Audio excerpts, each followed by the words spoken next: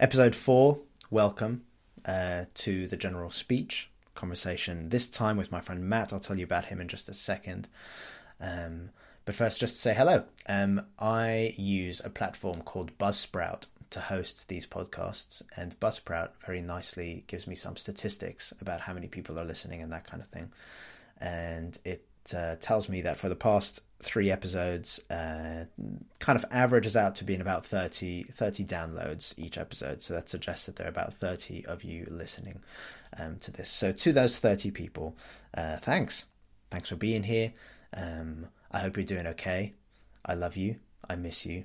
I don't know who all of you are, actually. I know who some of you are. The people who I know who you are, rest assured that I love you and I miss you. The people who I don't know who you are, I am grateful to you anyway. Thank you. And maybe let me know who you are, and then I'll add you to my list of people who I love and miss. Anyway, it's the 28th of September. I don't know when autumn officially starts, but it definitely feels like autumn. It feels like autumn hit us last week, that it's getting a little bit cooler, that the sky is grey, it's a bit overcast as I look out my window at the moment. And I know that lots of people find autumn, as we kind of head into winter and as the days get shorter, to be quite a depressing time of year. And that's made even worse, obviously, in 2020 as we're dealing with the deadly pandemic, COVID-19.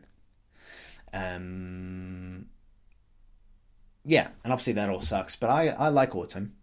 This is actually my favourite time of year. This is probably the time of year when my anxiety is lowest.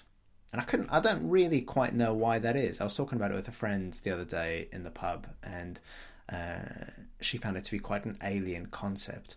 And I think to lots of people it is. But there's something about the weather getting cooler, the days getting a bit shorter, which makes me feel a little bit more relaxed and less anxious than I do in the summer and in the warmer times of year.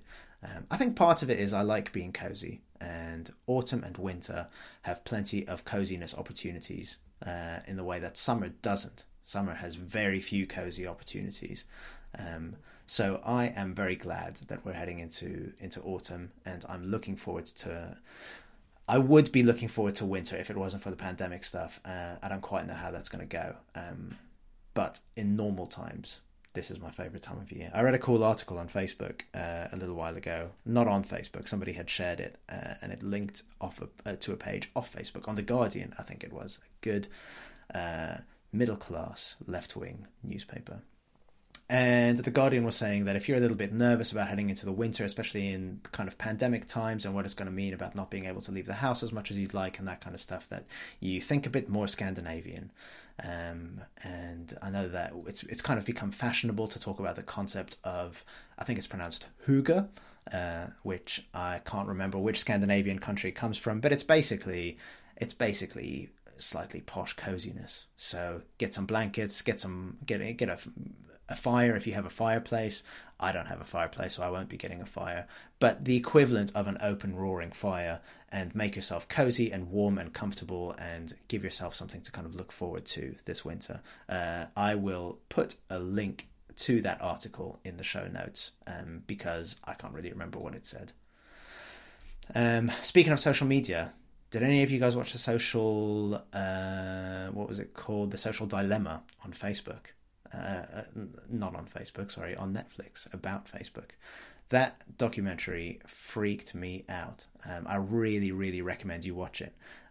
It's all about how the kind of tech giants, Facebook and Google and Amazon, are engaged in this kind of massive global attempt at changing and controlling human behavior. And that sounds like a crackpot conspiracy theory. That sounds like a kind of whatever, flat earth, QAnon kind of thing. It really isn't. It's genuinely what they're trying to do. You, as the service user of those platforms, are the product, and what they're trying to do is to change your behavior to send you towards advertising and marketing. And it just feels kind of creepy and shady. It gave me the same feeling as, I don't know if you ever read the book The Circle by Dave Eggers. You should definitely read it. Don't watch the movie. The movie wasn't good, but the book is really, really good. And again, it's just about this thing about how these friendly-looking tech giants are engaged in some really shady stuff. So I've kind of come off social media. I haven't really, but I've deleted it all from my phone, so I'm not on it all the time. I feel like I'm maybe trying to combat kind of social media addiction. So I've just got it on my laptop, and it means that when I want to go onto Facebook or Instagram or whatever, there's a kind of conscious act of having to open up my laptop and load it up to do it, rather than just kind of a knee-jerk thing. I don't know how long it'll last, because I am addicted to it, just like most of us are. So at some point I'll probably end up with it back on my phone and go back to the way things were a few weeks ago. But it's not good. I don't think it's good. I'm worried about social media. Are you? What do you think? Anyway, this is not relevant. I'm just waffling. Let me tell you about this podcast. This is a conversation with my friend Matt Simpkins, who is lots of things to lots of people, just like all of us. He is, what is he? He's a father, he's a husband, he's a son, he's a brother. And on a professional level, he is a priest in the Church of England. He is also a really qualified and knowledgeable and skilled musician who's just released an album. So I only recorded this episode with Matt about a week ago, and in fact less than a week ago. Normally it takes me about a month between recording the episode and uploading it, but I wanted to kind of hurry this one through because I wanted to time it to kind of release it comes out at the same time of Matt's album, which has just come out a couple of days ago as I'm recording it. So you can, if you have Apple Music or Spotify or whatever, you can find it on there. The album is called Big C, Big SEAC. There's a clever double meaning in there. If you can buy the physical CD, I know who buys physical media anymore, but it comes with a beautiful sleeve artwork and notes and poetry, and it's a book as well as a CD, and I would really recommend buying it if you can.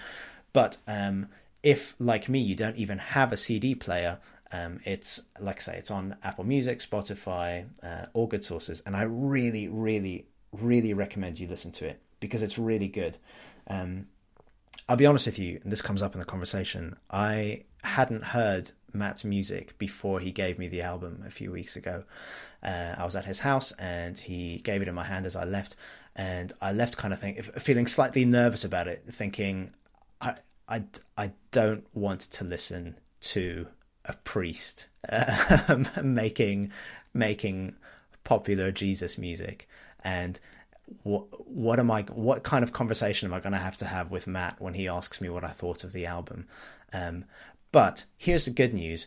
It isn't that at all. It's mind-blowing. It's good. Matt's a really, really good musician, and his bands are brilliant, and the music and the content is thoughtful and moving, and also really fun.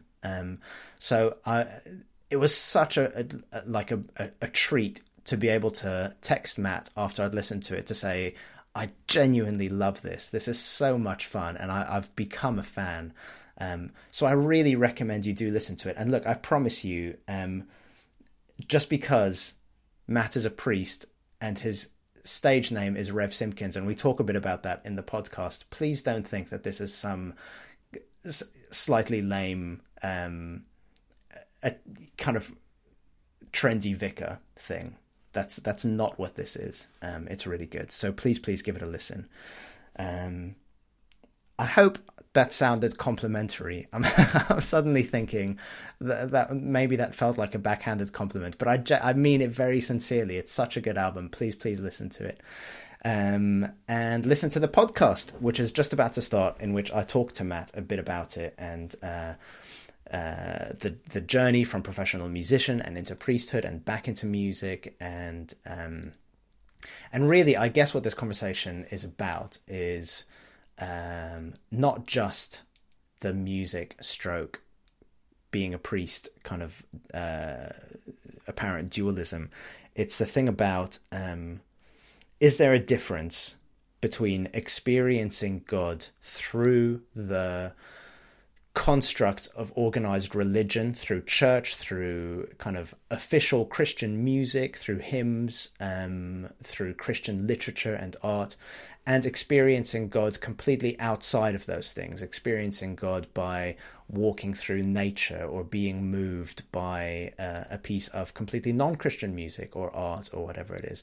Is there a qualitative difference between religious encounters with God and non-religious encounters with God, and even encounters with God where you might not even have the language of God and religion and that kind of thing to go with it?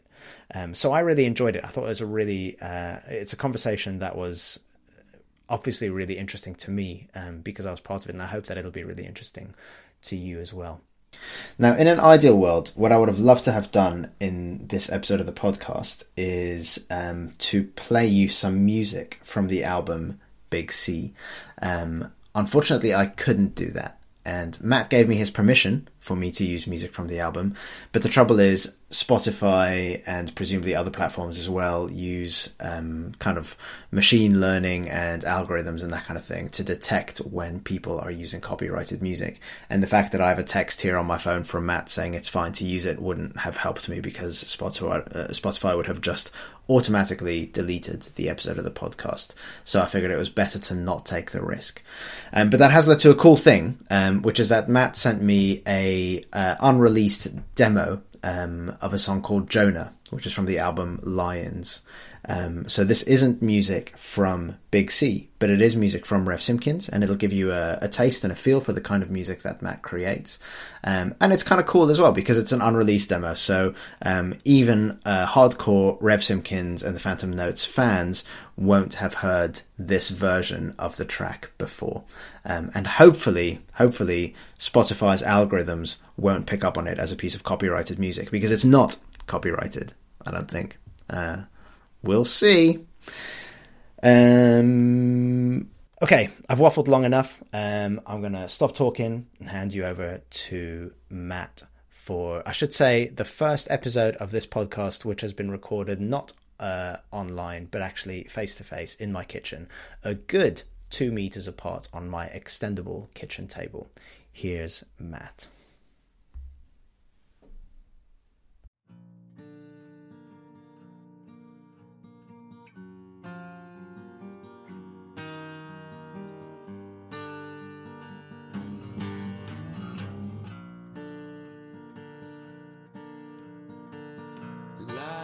Cast me out into the deep, in the midst of the sea. Hear the floods tossed me about, the billows and the waves passed over me. Just like Jonah, life may swallow me.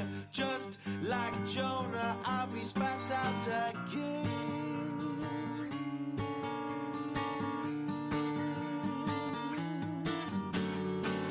Just like Jonah, anger shackles me like an anchor in the darkest sea.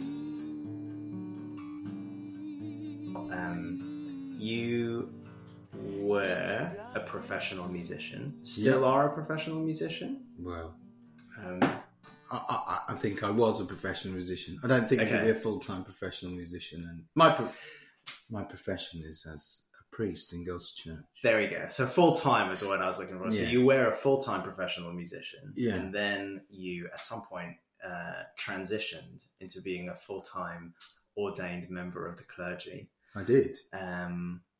Why?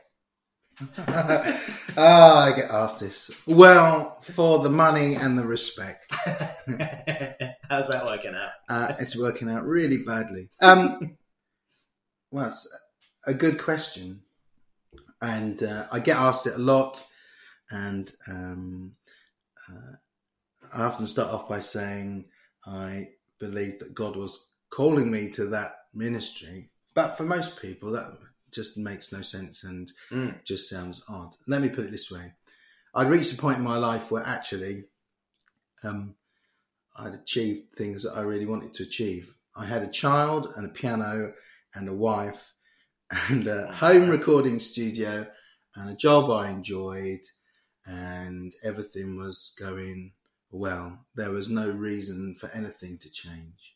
And I'd grown up as a vicar's son and grandson and related to many other vicars and had no romantic view of it whatsoever and had no intention of ever following them into that ridiculous job, which, you know, probably cost you your marbles and your energy. And then I just felt, completely contrary to all common sense, that I was being called to it. Okay. And by that, I don't mean I woke up in the morning and, hello, Matthew, this is God speaking. I wish you'd... It wasn't like that for me. I hope God's voice is that camp when I eventually hear it. I think, listen carefully to my voice. No, my voice is not like God's voice, I imagine. To be very serious for a moment, if I may. The voices were really... I heard God through people around me who said, have you thought about this? I think you might be called to it. And I went to see my parish priest and he irritatingly said, I've been waiting for you to come and see me for 3 years. And I thought, oh no, this might actually be for real.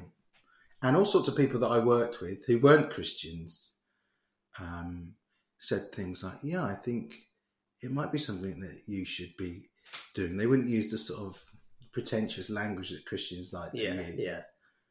And the people that knew me best, and I took it really seriously. And of course, my wife said that she thought it might be the case. And so we sold our house and left Colchester at that point, which we really loved, and ended up training. And I knocked the music on the head, really, I thought, for good. Yeah. I don't know if that's a good answer to your question. Or it is a good answer.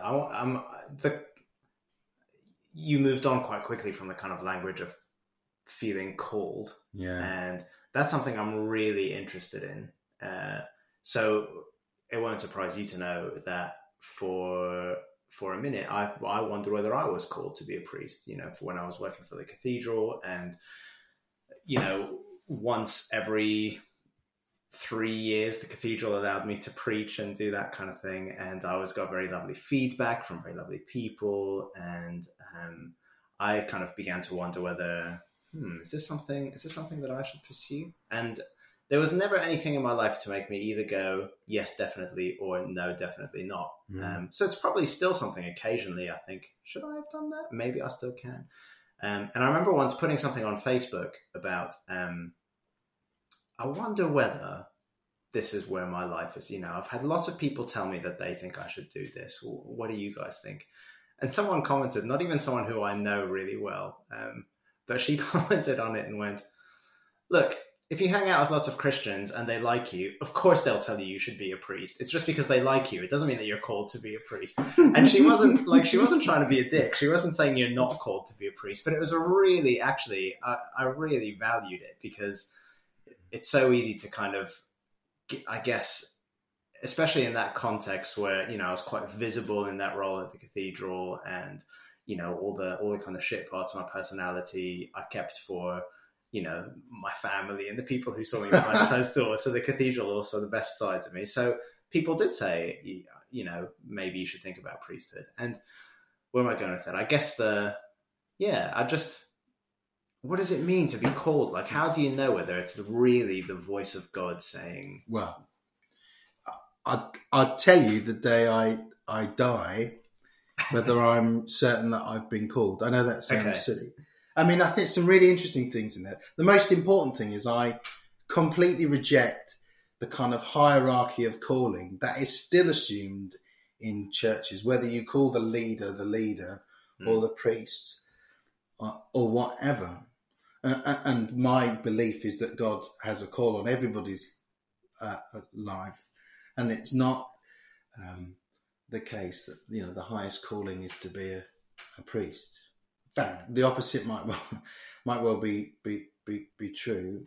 And I wanted to resist God at many stages in my life. You know, before all this happened, I tried to kind of systematically rid myself of faith out of respect for my father, who I love very dearly, because I had spent years in my 20s just saying, yeah, I'm kind of Christian, and being embarrassed about it. Yeah. And I bought into this, if I actually intellectually consider it, I will see that it's hokum and immediately lose my faith. So I did things like I enrolled and I studied theology, and I deliberately did systematic theology because I thought it would be the closest bit of theology to BS.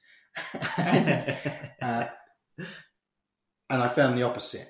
Like, the more I really intellectually thought about it, I just could not shake it. I mean, some people are absolutely certain of their calling, okay, and they might describe their faith in the same way, but you know, I don't think, to me, Christian faith is about certainty. It's about trust and relationship. And I do believe that I was called to be a priest, because I wouldn't have put my family through it unless I thought I was.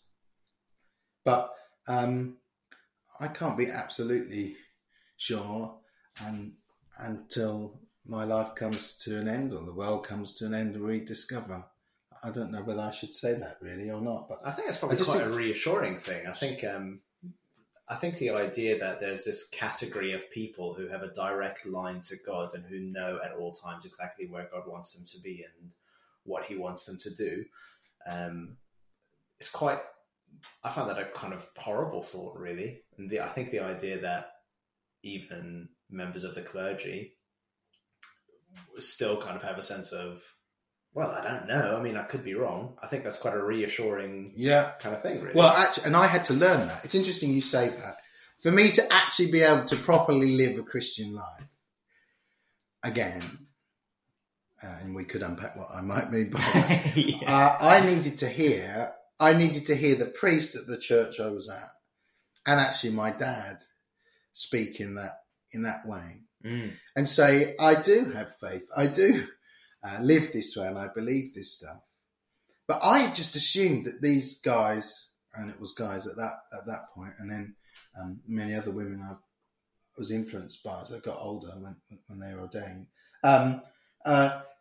got up every morning with complete certitude and just got on with, you know, there was no need to question anything. And then when actually I asked them, you know, ask Christians about this stuff, right? And you'll get interesting answers. And then when I really started reading the Psalms properly and the Gospels properly, I saw that this stuff runs through. People cry out and they question. You know, the psalmist is not getting up every day and saying, whoopity-doo, everything's fine. Yeah. So that kind of certitude thing, I think, comes from the 19th century, actually. It comes from a way of trying to cope with a false opposition between, as if science and faith are at the opposite ends of the spectrum. And the only way we could hold on to faith is by having a kind of scientific style certitude, which, by the way, is philosophically questionable anyway. But so those, and they're not soft edges to faith. It's just about being human, and that aspect of the Christian faith is what kind of grabbed me by the throat and pulled me back in. Yeah. You know, that when we're talking about Jesus, you know, this is the Jesus that was in the Garden of Gethsemane. Now, we might want to discuss what he means when he talks about these things in the garden. It looks like he's saying, oh dear, I'm not quite sure what's about to happen. Say a little bit. So, in fact, I think probably most of the people who have listened to this podcast so far don't have a Christian faith. So say a bit more about the Garden of Gethsemane story. What are you alluding to? I will. I want to find the exact words. Are you able to cut this bit out, or have I just ruined it? I'll just do commentary over it. Matt is currently no. the Garden of Gethsemane story on his iPhone 10 model mobile phone. Yeah. Okay, so I've looked this up on my iPhone because I want to get it exactly right. Okay, so this is in the Garden of Gethsemane, and things are about to kick off, right? Mm-hmm. All the bad stuff that's going to happen to him is about to happen. And he says to the disciples, sit here, I'm going to pray. And then he takes his sort of inner sanctum of disciples. That's Peter and James and John. And it says that he began to be grieved and agitated. Then he said to them, I am deeply grieved, even to death. Remain here and stay awake with me. And then he goes away from them and throws himself on the ground and he prays, my Father, if it is possible, let this cup pass from me, yet not what I want, but what you want. So this being grieved and agitated and in the face of something impending and serious is a key part of the story of Jesus. Now, there's lots of ink being spilt on exactly what is going on. Mm-hmm, mm-hmm. But for me, you take that at face value, okay? Yeah. Jesus did not say, come with me.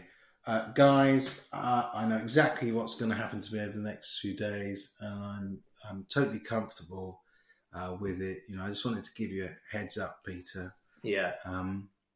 No, the Bible describes this being grieved and agitated, and out of Jesus's word, out of his mouth comes the word grieved. Now that's different to a kind of public exhibition of absolute, unshakable certitude, as if there's no kind of human response to what's going on. And that stuff helped.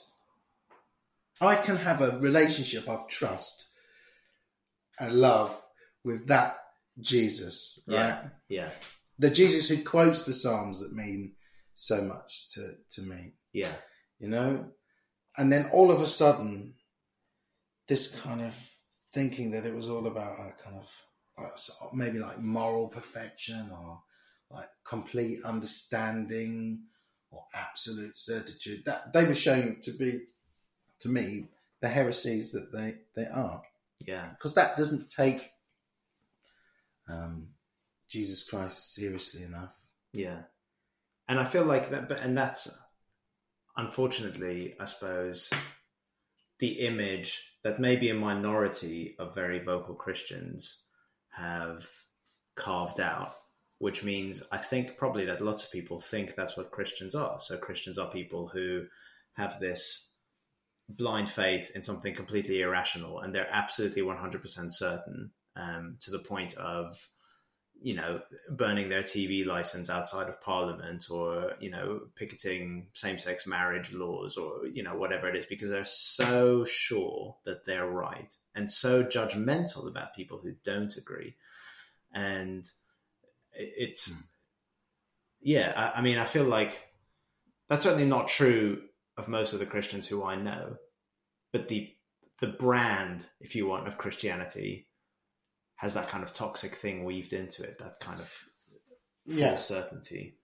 Well, in a society that's less literate in what Christians might believe, you know, we suddenly come to focus on the kind of strains of Christianity that kind of distance themselves, I think, a bit more. And if, you know, good journalism, it helps if you find people with really strong, succinct views that are controversial. Yeah. And there's always been people like that in Christianity. That's fine. Yeah.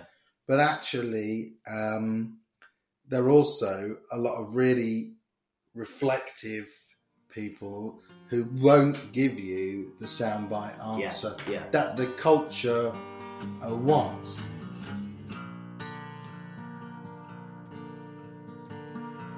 The churning waters fit too close.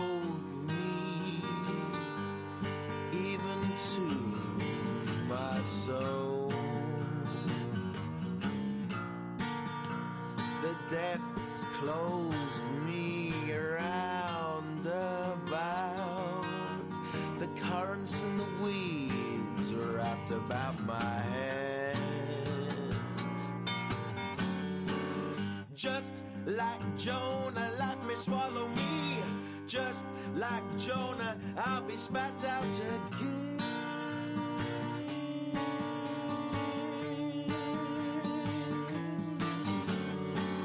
Just like Jonah, anger shackles me like an anchor in the darkest sea.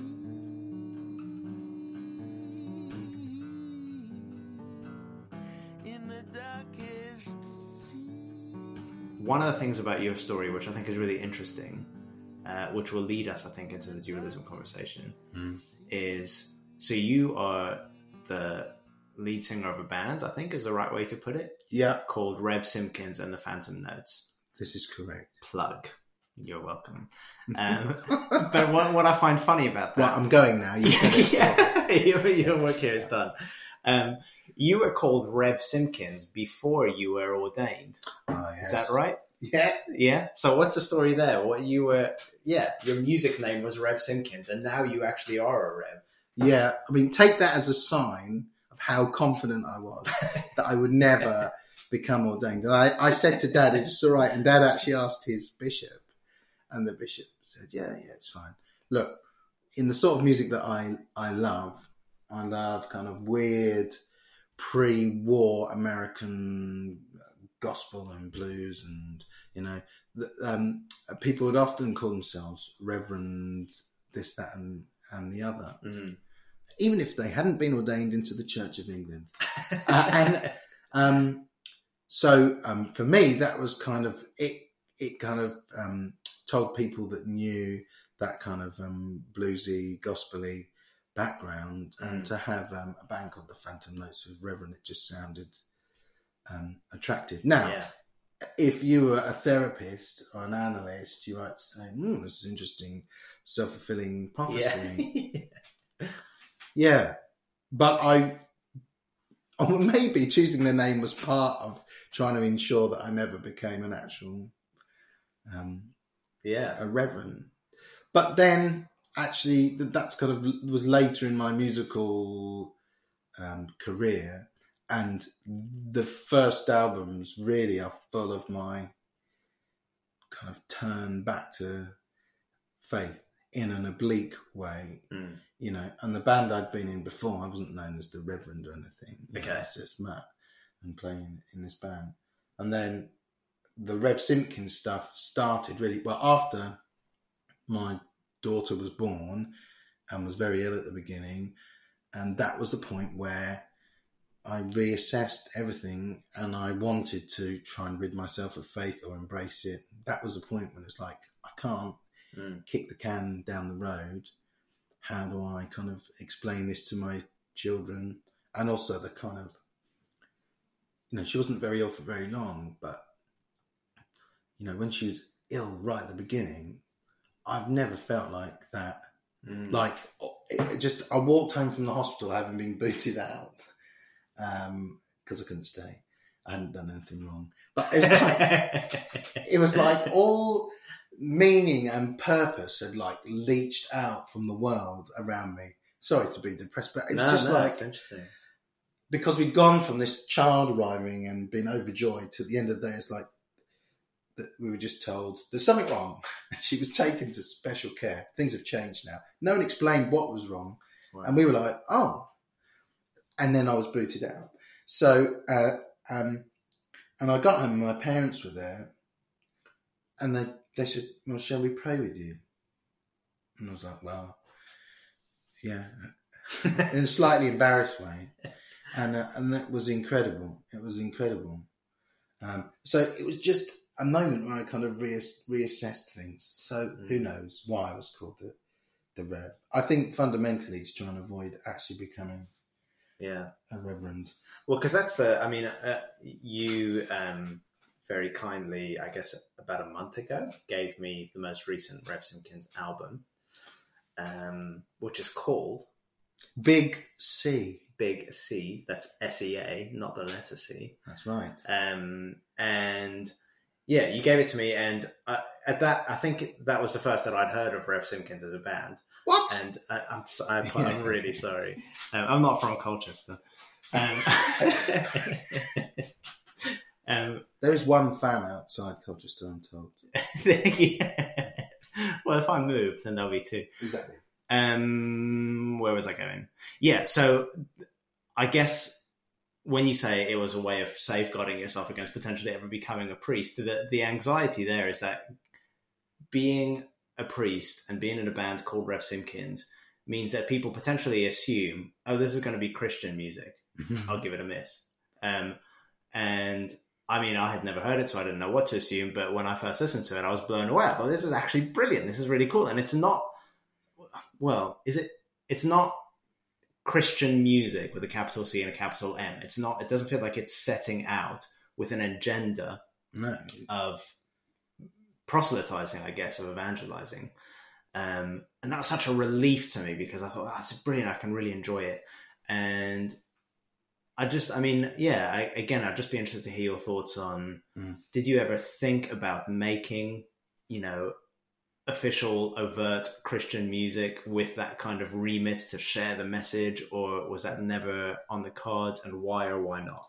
Well, I'm just confused by the terminology of Christian music. Yeah. So I'm writing music. I mean, I happen to be Christian, and if you know me and know my experiences, the worldview in these songs is a Christian worldview. Yeah. But it's not music that is some sort of tool or instrument. I want to write music that connects with people and is creative and moving, actually. Mm-hmm. And this tells the story of a particular period in my life that was difficult but ended well. And there's a kind of human story there.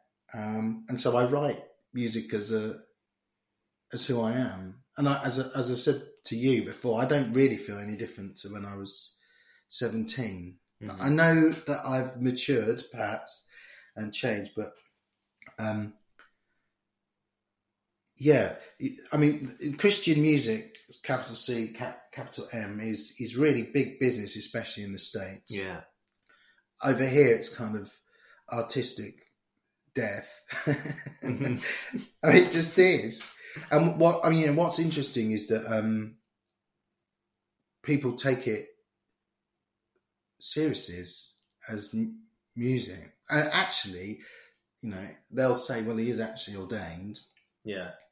And I thought that once I was ordained, that would just close the doors, but it doesn't, because I think people are interested by its content. And I was talking earlier about these great blues musicians that I love. I am worshipping God, I hope, by trying to be creative and this kind of saying, well, here's the righteous music and here's the devil's music. I don't understand it. Yeah. And some people get very squeamish about these things, but this pre-war gospel, blues, country, folks, weird stuff that I love, it all gets mixed up and it comes out after the war as soul and gospel and rock and blues music. It's all come together, but I don't see that there's a genre called Christian music. To me, you just reminded me of. Are you a fan of South Park? Do you watch that show? I can't possibly admit that in a podcast. Well, let me tell you, there's a show. I know some of the songs. There's a brilliant episode of South Park where I can't remember what triggers it, but the boys decide to get a platinum record, to make it their goal to get a platinum record. And Cartman splits himself off from the rest of the group because he thinks he can get there quicker. So they have a competition who can get to the platinum records quicker. And Cartman quickly realizes that if he markets himself as a Christian band, he'll get there in half the time, because all you need to do is replace the word baby with the word Jesus. And just what you were just saying about, like, it's big business in America. The Christian market will just buy whatever drivel you put out because it's branded as Christian. Yeah, that made me laugh. I'm familiar with that episode. I mean, what always made me chuck about that episode is that actually it's kind of the opposite of what happened famously in the history of soul. You know, Ray Charles and Sam Cooke would put the word baby in where Lord had been. Is that right, really? I mean, yeah, literally. I mean, you can find sort of gospel tunes. Wow. So, you know, there's some depth to that television program. Yeah, I think it's really... I don't want to be too cynical about it, because I just have to admit it's music that doesn't move me. And you know, what I would call actual gospel music really moves me and really connects with me. Yeah. But as a Christian, I have been fed, spiritually and otherwise, by all sorts of music from all sorts of places, all sorts of people. And again, in the period when I would have said, well, I'm not very interested in faith, you know, especially in difficult times, it was almost as if I had a kind of faith in music, and it was bits of John Coltrane, like Love Supreme, that now it seems every Anglican priest is an expert in John Coltrane. It really makes me chuckle. But you were there first. I was there first because I'm cooler. Yeah. Some Bob Dylan songs and records, not the Christian ones, the ones where he's kind of skirting around at things like John Wesley Harding, and you know, there's I Dreamed I Saw St. Augustine, and some bootlegs, Sign on the Crosses. It's these sort of skirting around the sideways that were really interesting to me and moving to me, and connected with me. Yeah. But when Dylan gets into straight down the line, this music is going to be an instrument of your conversion. Yeah. It doesn't do it for me. And it never did.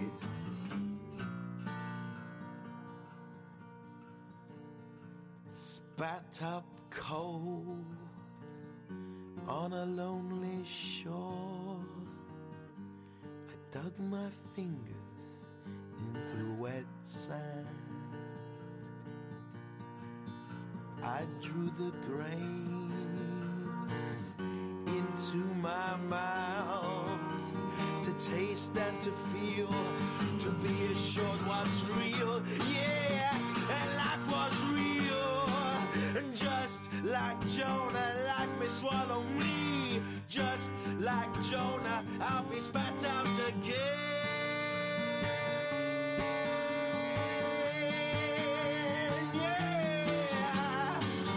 Just like Jonah, anger shackles me like an anchor in the darkest sea. In the darkest sea. I think that's I will allow myself to be cynical, because I don't have to not be cynical. I think what I am cynical about is it feels like there's a market within not just Christian music, but kind of Christian art more broadly, which isn't so much about a genuine bubbling up of what is experienced and, you know, a sense of reality and passion and yearning, you know, whatever. It's more, it feels like a kind of almost like a marketing exercise. So it feels like almost like there's a boardroom somewhere saying, well, young people are into drill music at the moment, so we need to make some Christian drill music. And there are, I won't be so much of a dick as to name people, but there are Christian artists who, if you look back over the past 20 years, have changed their genre according to what's fashionable. And that to me feels quite cynical. That to me feels quite inauthentic. And what you were just saying, you know, I think certainly there are hymns which I have found move me and draw me closer to God. But outside of that, I think Johnny Cash's American Recordings 4. Yeah. And more actually, is it more recent? Maybe it's not. Damien Rice's O are two albums that make me feel like I'm connecting with God. Feel like because they both feel like such a, and again they both have that slightly Christian. There's a language which both of those guys can use, and maybe that's why those things appeal to me because I speak that language.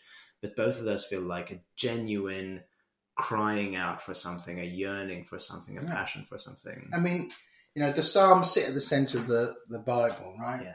And for listeners that don't know the Psalms, it's just chock full of emotion, like negative emotion. Like there's some really violent imagery, and in some of the songs on this. In fact, a lot of the songs on the album there's lots of stuff straight out of the Psalms that you might recognise, but they're not. So, that crying out, that yearning, that restlessness of heart is part of the human condition, and Christians, from St. Augustine onwards, have said that searching, we find our final rest in God. So that power of music to take you along with that, I think is really, really incredible. But the different musics are used in different places for different things. I think that's important to remember, and actually, although I think all forms of like worship and liturgy, which is the word we use for the kind of structure and the words that are used in worship, that, it does gather you up. Like it is, liturgy and worship is coercive in the sense that it tries to gather you together in worship. But some music in that context, I personally find much more coercive in a way that just doesn't help. So I've been to services where clearly someone's trying to get you to emote, to respond with emotion by just, bringing in the changes that are like bad versions of U2 and Coldplay, and you've got the keyboard with the string doubling the piano part, and the drums are gradually building, and there's an easy pentatonic melody that's repeated, right? A lot of people are moved by that, and actually I don't think I should dismiss it, right? But for me, it's like, you've just listened to some naff music and thought, that gets a good response, and I'm just going to apply you with that. Now, because I'm musically sensitive, it just doesn't work. And because in my younger days I was really nervous about being coerced or guilt being used to drag me into faith, I was like, I'm out of here. I can't cope with it. That's music in worship. And music elsewhere, that restlessness, that connection to the pit of your stomach and your brain, often at the same time, it takes up all of who we are. And that's exactly what I get in the Psalms. I've done some lecturing in music as well. And I loved lecturing in music because it's one subject where it was very rare to find people who were like, I'm just doing it. People there because they have a real passion for it, because it's kind of shaped their identity and their outlook, and they might use it as escapism or a way of inspiring them. But people have very kind of religious relationship with their favourite CD. They venerate this stuff. They have, and we could say, this is thoroughly unhealthy. Or you could say, something really interesting and wonderful is going on there. And, there's a theologian called Karl Barth, a reformed theologian in the 20th century. And to slightly misquote him, he said, God can speak through anything.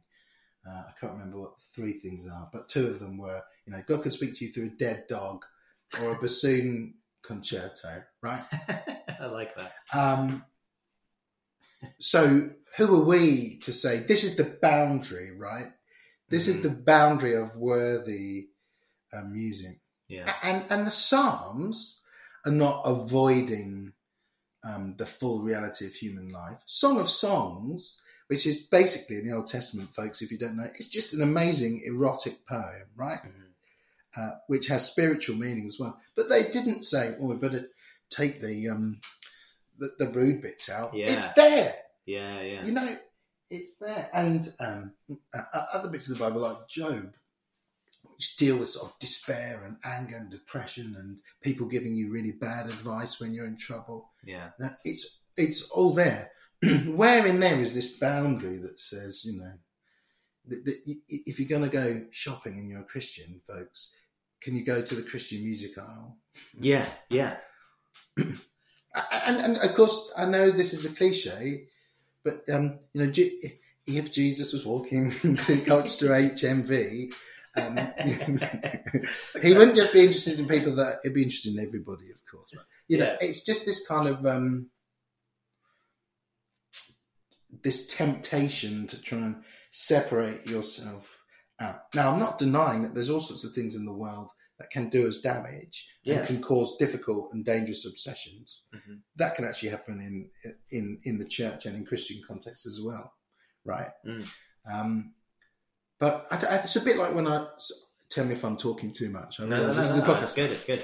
So I studied classical music and I was a choral scholar, but I always loved jazz and rock and roll and just weird music like Captain Beefheart. I just always loved weird stuff. And I remember talking to someone who used to teach me the piano, and I got into my head that because I was going to study classical music, that I should like give up listening to the Kinks and Blur and Radiohead because that was bad. Yeah. And he just sort of laughed and said, well, just listen to what moves you and what you're interested in. And I'm so glad he said that. Right. And that was a bit like what we're discussing here in terms of how Christians engage with Christian music or other music. I thought that, you know, the righteous way was just listening to classical music, but it turns out that you can enjoy Mahler, right, and Palestrina, and also love the Stooges and Miles Davis. I don't know what it is about. Maybe it's just to do with identity and wanting to feel part of a particular group. But the discomfort of being open to God in different contexts is really important. And if I hadn't learned that, I certainly wouldn't be a priest now, and probably wouldn't have discovered what faith is. Well, and I think that comes to the dualism stuff that I wanted to talk to you about, really. So I grew up in a scene in which my kind of Christian identity was very much defined as in opposition to everything else. Yeah. So we were the chosen ones, we were the saved ones, we were, you know, God's people, and everybody else was fucked, basically, going to hell or, you know, lost or whatever. And that manifested itself in all sorts of weird ways. So, like, I remember it was a narrative which I don't think I ever quite got the balls to do. I'm glad, but I heard a lot of people who were like, I'm going to get rid of all of my music collection apart from my Christian CDs because everything else is leading me astray, basically. So I'll just have Christian CDs. Or I'll get rid of all of my DVDs apart from The Passion of the Christ or whatever. And our identity was really kind of, it's interesting because that being part of that Christian youth group was so good for me in lots of ways, because I struggled, you know, school was kind of tricky for me. I wasn't one of the popular kids. I had some anxiety, not the best self-esteem in the world, that kind of stuff. And then I went to this Christian youth group, had a group of young people who liked me and who looked, you know, genuinely seemed to look forward to spending time with me. And so it was really good for me in that sense, but it was really bad for me in the sense that it told me that the world outside is scary and wrong, and that we're the chosen ones, that you better stay here safe with us, where things are okay. And where am I going with that? I guess my question is, like, so I've got a friend, for example, who wouldn't call herself a Christian by any means, although she has got a Christian kind of background. Her parents are Christians. And she talks about how she finds going to church a completely alienating experience, and one that makes no sense to her, and one where she doesn't feel that she fits in, and one where she feels like she's being judged. Whether or not she actually is, I don't know, but she feels that way. But she talks about that sense of awe, that sense of wonder that people get from church, she gets that when she goes for a walk and sees nature, connects with the outdoors and that type of thing. She gets it from spending time with animals, that. And the culture that I grew up in, that Christian youth group, would have said, well, that's all very nice that she likes sunsets, but it's not enough. Really, she needs to get to a place of becoming a Christian. Otherwise, she's messed up. And rightly or wrongly, I'm not making a theological point here, but just saying where I am. Yeah. I just can't get my head around it anymore. Like, I feel like I really don't think Christianity has the monopoly on God. And I think that God exists outside of Christianity as much as he is within it. Anyway, I'm kind of waffling, but no, you're not. Just react. Okay. So I want to react in two ways, right? Okay. The first thing, you were talking about this kind of keeping yourself pure and away from other things. The lie that is often told by Christians and others, right, is that there's a choice between it's either just the purely righteous thing, right, or you're saying anything goes. This goes a lot of moral discussions. It's like as if it's either you either do it right, it's either, but actually it's not that simple. And there are heresies, and I'm sorry to use that word again, but there are heresies that run through Christianity. The themes come back. And again, if I talk about Manichaeism, there's not many people that would use that word to describe themselves now, right? But sometimes we talk about the universe as if there's kind of good God, and then this other sort of bad force, bad God over here. Now, one of the things that St. Augustine, who wrote about this sort of restless heart, he said we have to take the Creator God seriously, okay? Which therefore means that sunset, by the way, has got something to do with God, right? Now, I would say that as a Christian, one of the things I've been given, one of the things I've received, is this kind of story of God's relationship with the universe and with humanity, and of Jesus's role in that. And for me, that amplifies that stuff. It's not in opposition, right? It puts it in perspective. Yeah. Right? Yeah. So I look at the beautiful sunrise, and I'm always confused by why this has to be something beautiful in nature. I could look at an urban bus that is beautiful, right? Yeah. And that story amplifies it, because it tells me this stuff is intended for good. No, I'm not perfect. Nobody is perfect. Actually, the sunset isn't perfect, but its goodness points towards, the goodness of God.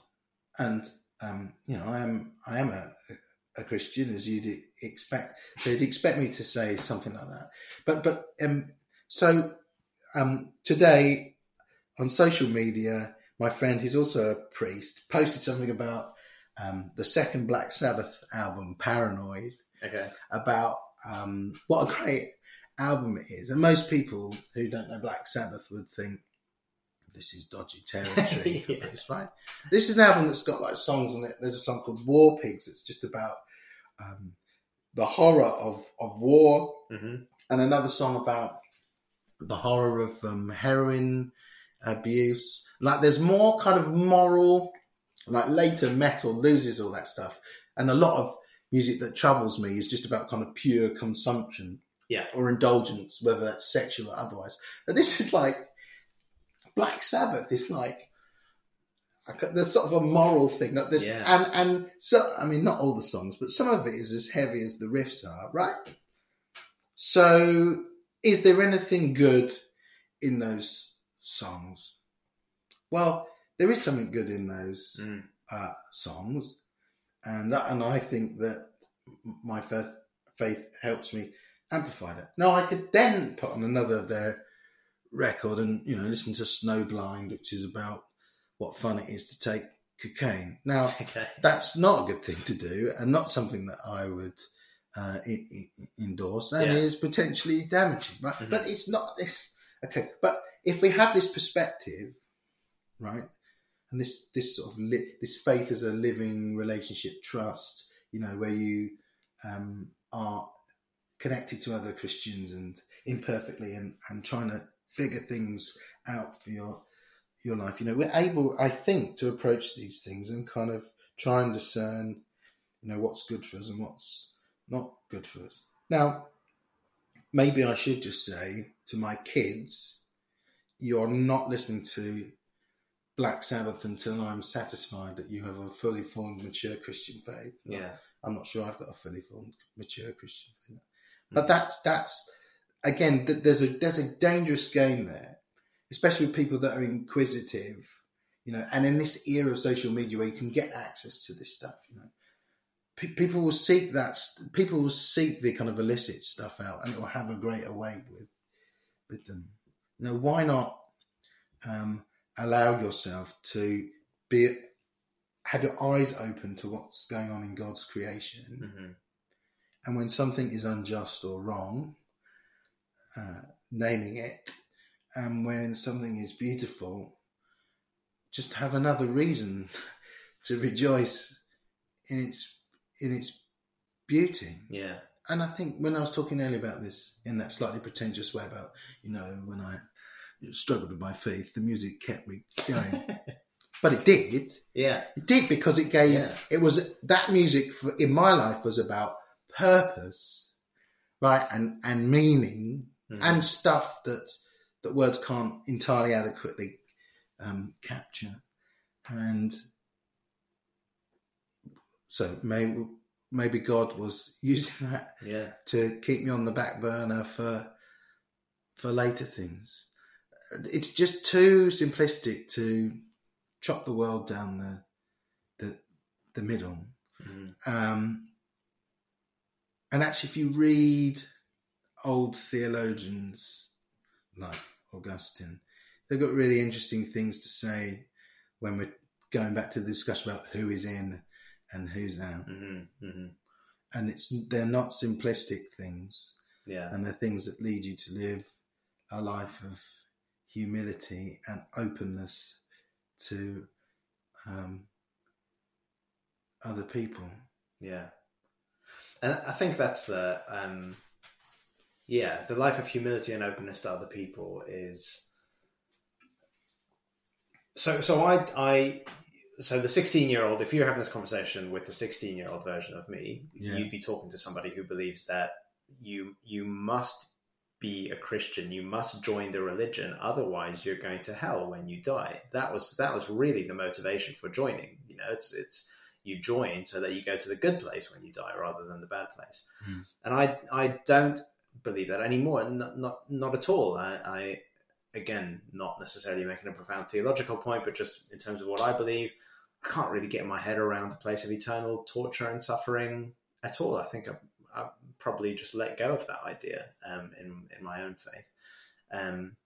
So that being the case, if you don't need to be a Christian to enjoy the fruits of the afterlife, why should my friend come to church on a Sunday morning to be bored? Do you know what I mean? Like, what I think, yeah, fair enough. Maybe it's not for you. Maybe you don't have to be a Christian. And I'm kind of pretty happy with that, really. And I do go to church because it means something to me and it reveals something important to me in a language that makes sense to me. Mm-hmm. But actually, if you're, I can't remember the words that you use now, but essentially a compassionate person, a humble person, somebody who serves others, and I guess somebody who has a degree of peace and fulfillment in life without going to church, I'm not going to try to push you to go. You've probably got stuff to teach me, if anything.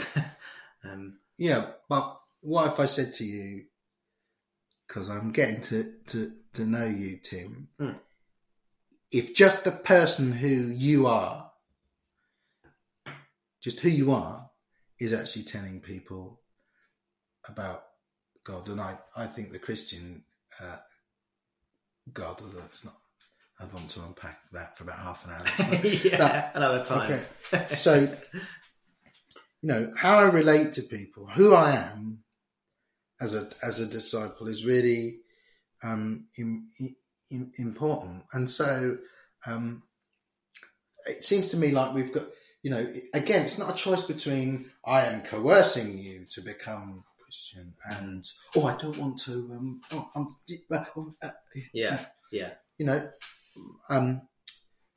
Dan in the Sons of Joy, one of my musical collaborators, he's on this album. Is a Muslim, and he's a brilliant friend of mine. And we don't get in a room and say, I'm going to convert you. And we talk about the Trinity and all sorts of interesting things. Yeah. But we respect each other, right, from our faith. Yeah. And we're interested in each other as human beings and interested in what we believe and respectful. We all have, the relationship between church and Christianity, I know, is difficult for a lot of people, and we've all had different experiences. And a lot of people say to me, if I walked through the door, I would be struck by lightning. To which I can say, did you know that my predecessor in 1958 was struck by lightning while playing to which, when I'm being serious about it, I say, look, do you think that I walk through that door because I think I'm perfect or even worthy of it? The only reason I walk through that door is because I know I cannot do anything in my own power, really. And that I believe that just acknowledging my vulnerability collectively is really powerful. And then, of course, I believe in grace and goodness and things coming from God. But it's really difficult. And in the kind of Christian circles that I then moved in, which are sort of liberal circles, sometimes in some contexts there did appear to be a kind of squeamishness about acknowledging like what you might believe or who you are. I just think we need to have integrity, right? Yeah. I think that's a word that doesn't get used because it's not shown in many public figures anymore. So that the who you are and the way you behave needs ideally to relate to kind of the values that you might hold on to. And I do hold on to values, and those values I think have been shaped by what I believe to be the truth about God and Jesus. But that doesn't lead me to want to immediately pile on and coerce or judge other people. I would love people to experience the love of God. Yeah. But me trying to intellectually browbeat you doesn't really manifest that to you.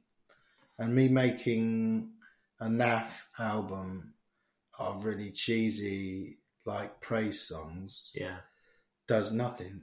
Yeah. But when I started feeling called, I did seriously consider that actually I was just called to carry on doing what I was doing. Because what actually would happen is people would ask me about some of the things in the songs. There was a song called Daniel and the Lion, which was as much about Richard Dawkins as it was about anybody else. Okay. Anyway, it's just soft. Is he the lion?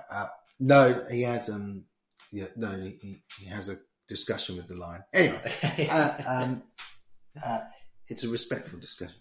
But then people would ask me at the end, part of this song was about, the story from the Bible, whether you think it's true or not, about somebody being confronted with a completely hopeless situation. And this guy just started talking to me and was facing the most extraordinary situation. And then I could say, look, all I can tell you is what I believe. And that, I think, is much more powerful than me saying,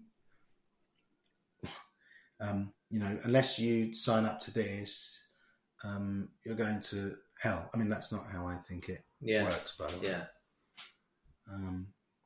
And I think what you said about I'd like for people to experience the love of God, I completely, absolutely sign up to that. I think the idea of knowing yourself to be loved and lovable by something infinitely bigger than yourself. Yeah, lovable.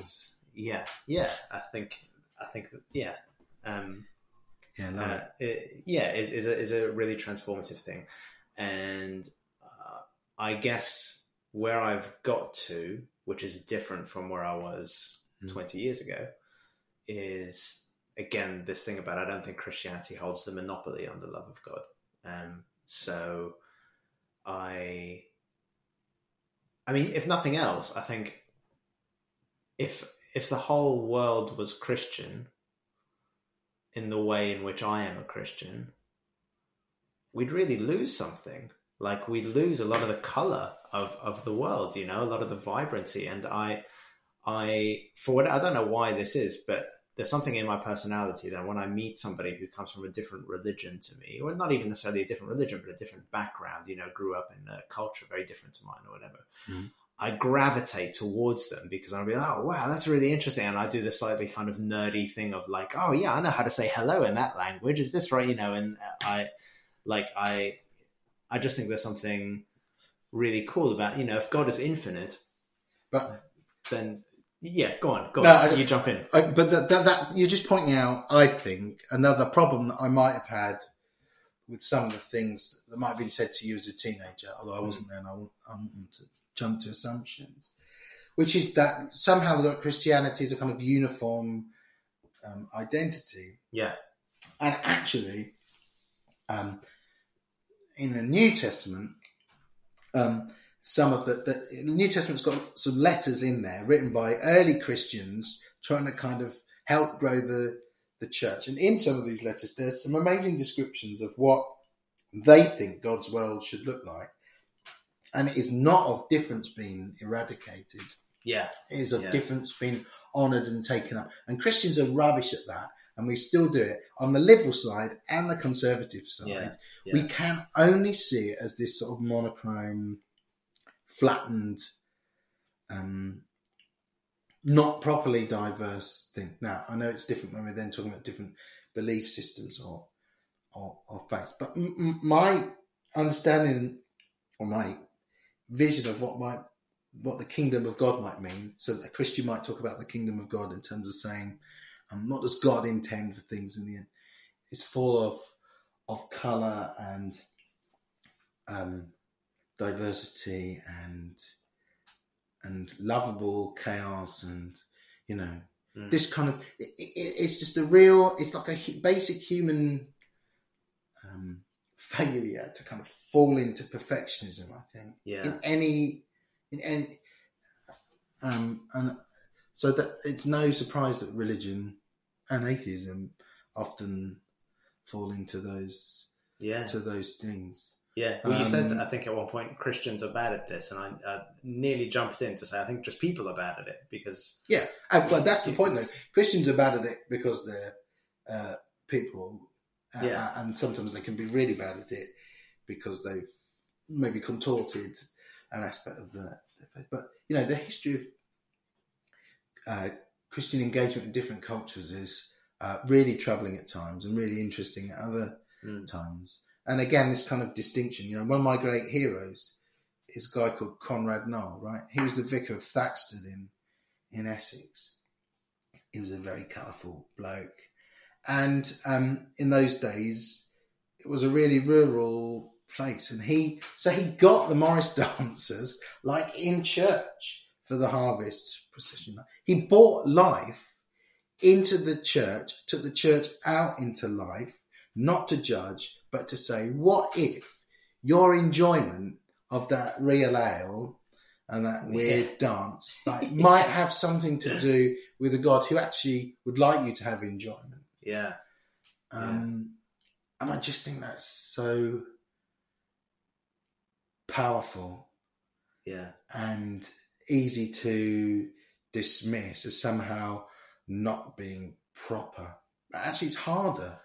It's easier just to say, look, I'm cutting myself off over here. Here's the, and I guess the risk with that is that you end up,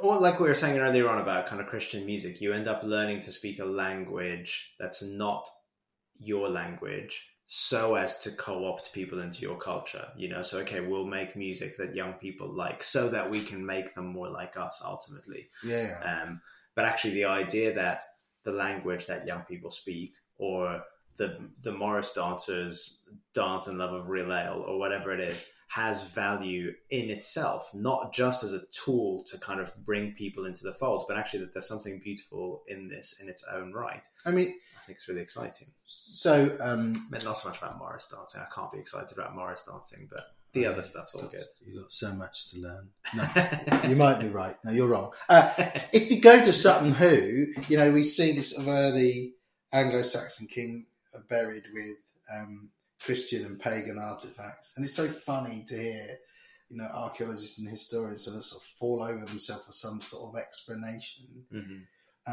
But actually then if you go to, I went to Cumbria, I've forgotten what the name of the place is, but there they've got these amazing stone crosses, and the stone cross that appears to have a little image of Thor, a story to do with Thor on it as well, right? So I don't think what's going on there is the kind of marketing approach to Christianity. I do think there is going with the grain of people's experience. And the reason I am a Christian is that to believe that somehow Jesus is Son of God and Son of Man, that he was a real person and lived in a real time, in a real culture, and heard good and bad music, right? And touched all those aspects of humanity that we experience, that God would live that stuff and die that stuff. That tells us something about how interested God might be in our humanity.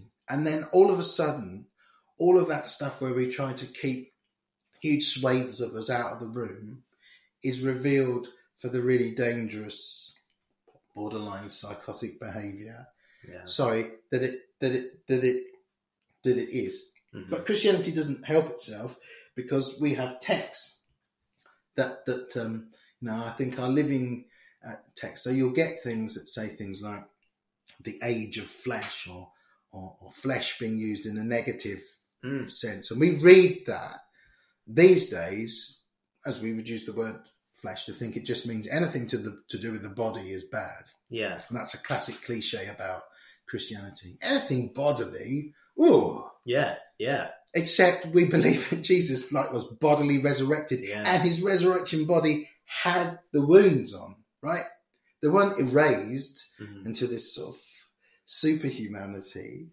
It was taken up. Whereas actually, when we're talking about the age of the flesh, or this language of flesh, it's about the darker sides of maybe our obsessions, those things that are that don't lead us towards love and goodness.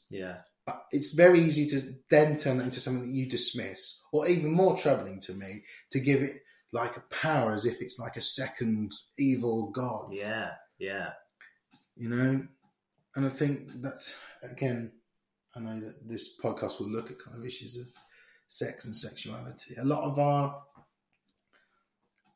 the problems Christianity has got itself into is by not taking the body, material things, seriously enough. And interestingly, I think society is following that in all sorts of ways.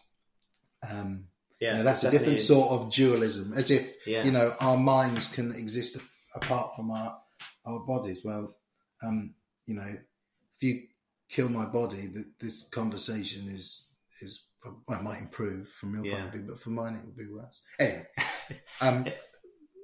there's definitely that you just made me think. I feel like there's a new Puritanism which is emerging, and it's interesting. I think that when it comes to conversations, for example, about sex, that some of the things which are beginning to emerge from the liberal secular West look a lot like really old school Christian Puritanism. So the Me Too movement, which I think was really important, and glad that it happened, and glad that it continues to happen. And it's absolutely not right that any woman should be made to feel unsafe or anything like that around a man. But some of the outworking of that is a sense of, well, feeling sexual desire is dangerous. So just keep a lid on it, which looks a lot like kind of old school Christian Puritanism. So yeah, I think you're right. I think there's something in completely, secular culture. But again, doesn't this just come back again to purpose and respect for other human beings? Again, those debates to me, I'm not trying to overly simplify, okay? But there's something about actually respecting people that you're attracted to or people of the opposite sex. And there's something about, what is actually the purpose of this desire? Now, if we're going to say it's just so that my genes reproduce and I have a little bit of fun, that's one thing. Mm-hmm. Actually, as Christian, again, I think my enjoyment of sex is amplified, right, by this understanding of some kind of beauty and purpose behind it. Yeah. That's going to sound really weird, but I mean it. And that again, music is so important to me. And I love playing loud music. I want to feel it in my guts. Yeah. And I love singing and having my ears ringing. Sorry, folks. Mm-hmm. Because I feel most alive when I'm aware of what my body can do and how it can interact with God's creation and connect with people. So, if there's a beautiful piece of music where the words are ooga looga blah blah blah blah, right? Mm-hmm. If it connects with someone as a musician, there's something beautifully godly there. Yeah. Now, I think very few people that listen to my music are Christian, probably, and it's not a Christian record label. Mm-hmm. Most of my musical mates are not Christian, and it's never, well, as far as I can perceive it, it's never been an issue for them. Listeners, you can hear a cat in the background. Yeah, I was about to say that. I like that. Sorry. Who's this cat? I can't see the cat. There are two. There's Apache and there's Magnificat. What music do you like, Magnificat? She likes like a new album. Right, okay. The Kipper's on its way. She's always going on about Rev Simpkins and the Phantom Nurse. I like production. That's good, because I actually produced it as well. Bye. She's got excellent taste. How did you teach her to talk? That's incredible. She was already talking when I got her. That's why I bought her. Yeah. I don't like cats. I just wanted someone to have a conversation with. You should do a podcast with your cat. Yeah. The trouble is she's not, even though she can technically talk, a lot of her opinions are awful. She's quite racist, misogynistic, homophobic. Well, you can expose those problematic things for what they are. Yeah, in a gentle way. But music, it is a bodily thing. And I love the way, I'm really fascinated by the way poets like to, when they're talking about something that they think is transcendent, they always appeal to musical things. Yeah.